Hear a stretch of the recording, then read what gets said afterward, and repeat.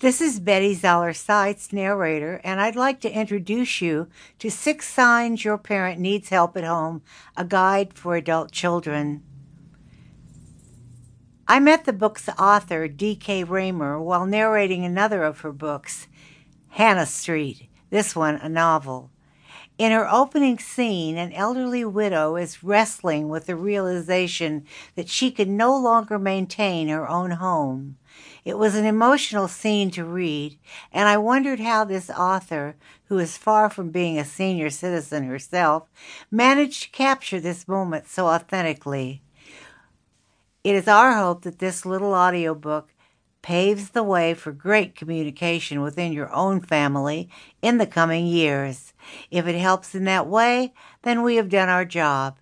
And now, I'd like to read you a short excerpt from 6 Signs Your Parent Needs Help at Home, a guide for adult children. A decline in personal care habits.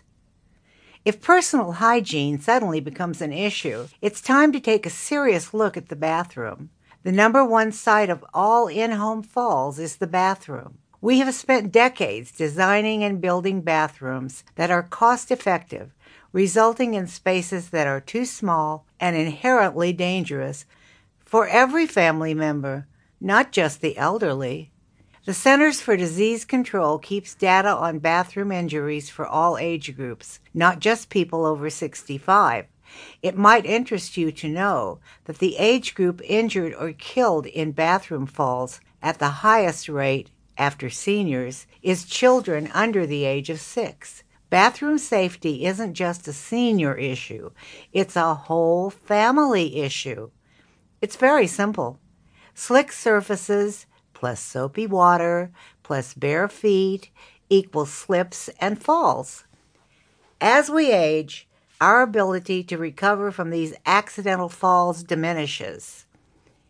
Any injury and the downtime that follows can seriously weaken an older person, making him or her susceptible to even more problems.